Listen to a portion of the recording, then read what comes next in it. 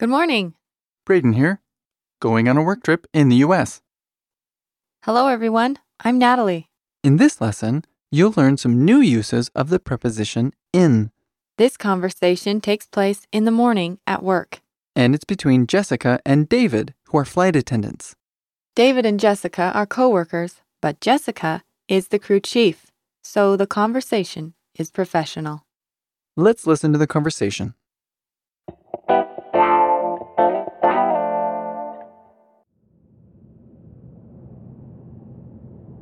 Okay, everybody. Shift information has been posted for the month. It looks like we'll visit 25 cities in 30 days. Do we normally visit 25 different cities in 1 month? Yes, sometimes we visit even more. Where's our first stop? Charlotte. Hey, I have friends in Charlotte. It would be nice to see them.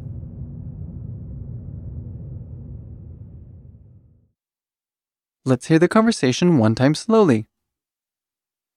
Okay, everybody.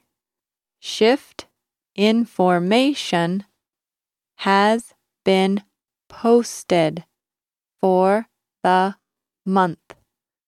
It looks like we'll visit 25 cities in 30 days.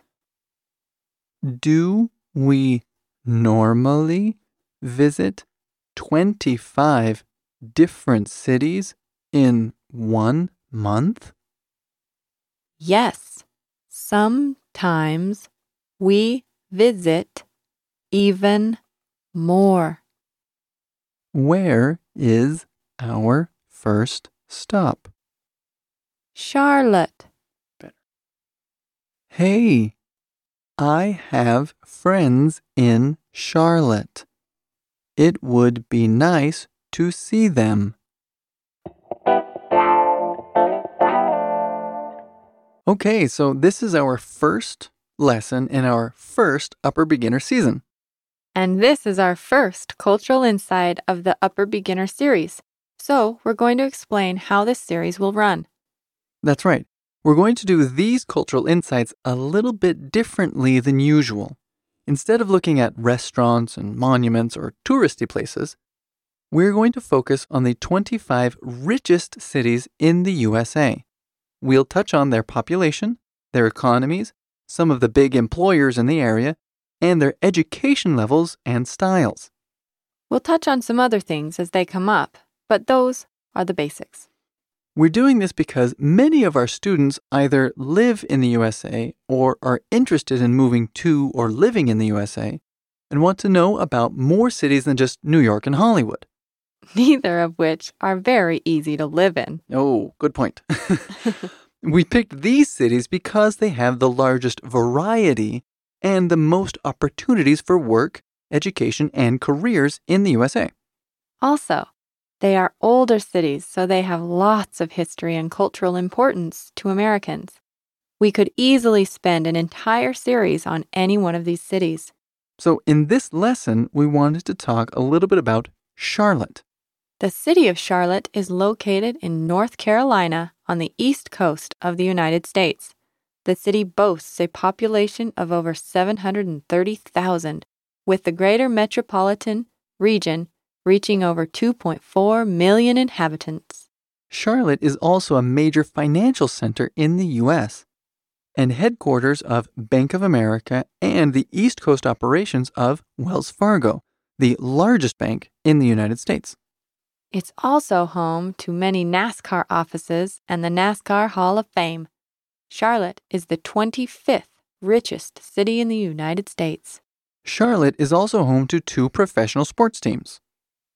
The Carolina Panthers are part of the National Football League, or NFL, and the Charlotte Bobcats are part of the National Basketball Association, or NBA. Okay, let's move on to the vocabulary for this lesson. The first word we'll look at is Shift. scheduled time for a person to work. Shift. Shift. Our second word is Posted. affixed or placed on a wall, board, or website. Posted. Posted. Our third word is Month. any of the 12 divisions of the calendar year. Month. Month. Next we have Visit. to go to and stay at a place for a short period of time. Visit. Visit. Next we have 30. a cardinal number representing the third cycle of 10. 30. 30. Next we have Normally. in a normal or regular way. Normally. Normally. Next is Different. not alike, dissimilar. Different. Different. Next is Cities. two or more large or important towns. Cities. Cities.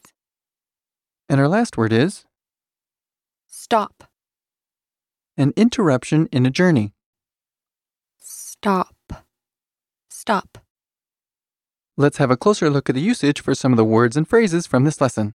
In the dialogue, we heard the phrase first stop. This phrase refers to the first place the plane will land on their route. That's right. The idea is that the plane stops in every airport where it lands. This can be used with cars, trucks, bikes, or really anything that works on a route. Exactly. For example, if you take a car trip from Los Angeles to Seattle, your first stop might be San Francisco. After the gas station, of course. Oh, okay. Well, let's not count those stops. Okay, sorry. Could you break this down for us? First stop. And one time fast? First stop. Excellent.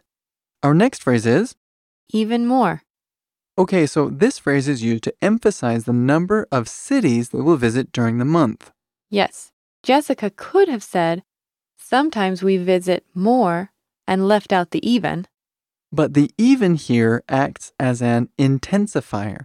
It emphasizes a comparative, like more, better, or smaller. Right, for example, my wife cooks even better than my mother. Or, newborn baby clothes are even smaller than I thought. In these sentences, even is kind of like a positive form of yet or still, if you're familiar with that kind of a concept. Could you break this down for us? Even more. And one time fast. Even more. Perfect. Let's take a look at the grammar point. So, Natalie, what's the focus of this lesson? The focus of this lesson is the preposition in. In the dialogue, we heard the phrase, I have friends in Charlotte. okay, so the dictionary states that the preposition in indicates inclusion within some kind of limit. In many situations, in is a synonym with, within, and inside.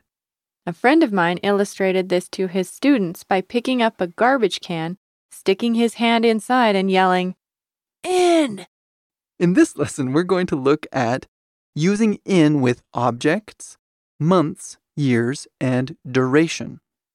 In is used to indicate inclusion within some larger object or space. For example, when traveling by car, you could say, I went to New York in her car. Notice how the car is larger than the person traveling inside it. Another example would be, I left my backpack in the plane.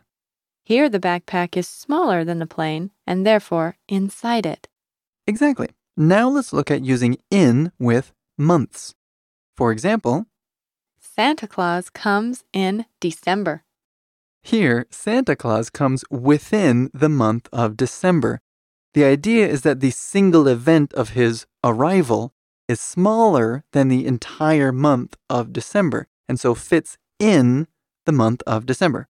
Right. And the same principle applies to years. For example, She retired in 1999. here the single event of her retirement is smaller than the entire year and therefore fits in the year. Perfect. So lastly, we'll look at using in with duration. For example, He'll be home in 5 days. with this sentence, the single event of him being at home will happen when the duration of 5 days is complete. Could you give us an example of that? So the example here is, the movie will start in 3 minutes. In this sentence, the movie will end after 3 minutes have gone by, but not later. So again, the movie will start within the duration given. Let's review this lesson. The preposition in is used when a noun, concept, or idea happens within or inside of some larger object. Like when an event happens in a time frame or when a person is in the store. And don't forget the story about the guy putting his hand inside a garbage can to illustrate in. And that just about does it for this lesson. Thanks for listening. See you next time.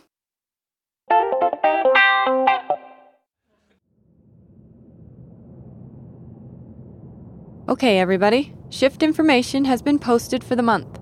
It looks like we'll visit 25 cities in 30 days. Do we normally visit 25 different cities in 1 month? Yes, sometimes we visit even more. Where's our first stop? Charlotte. Hey, I have friends in Charlotte. It would be nice to see them.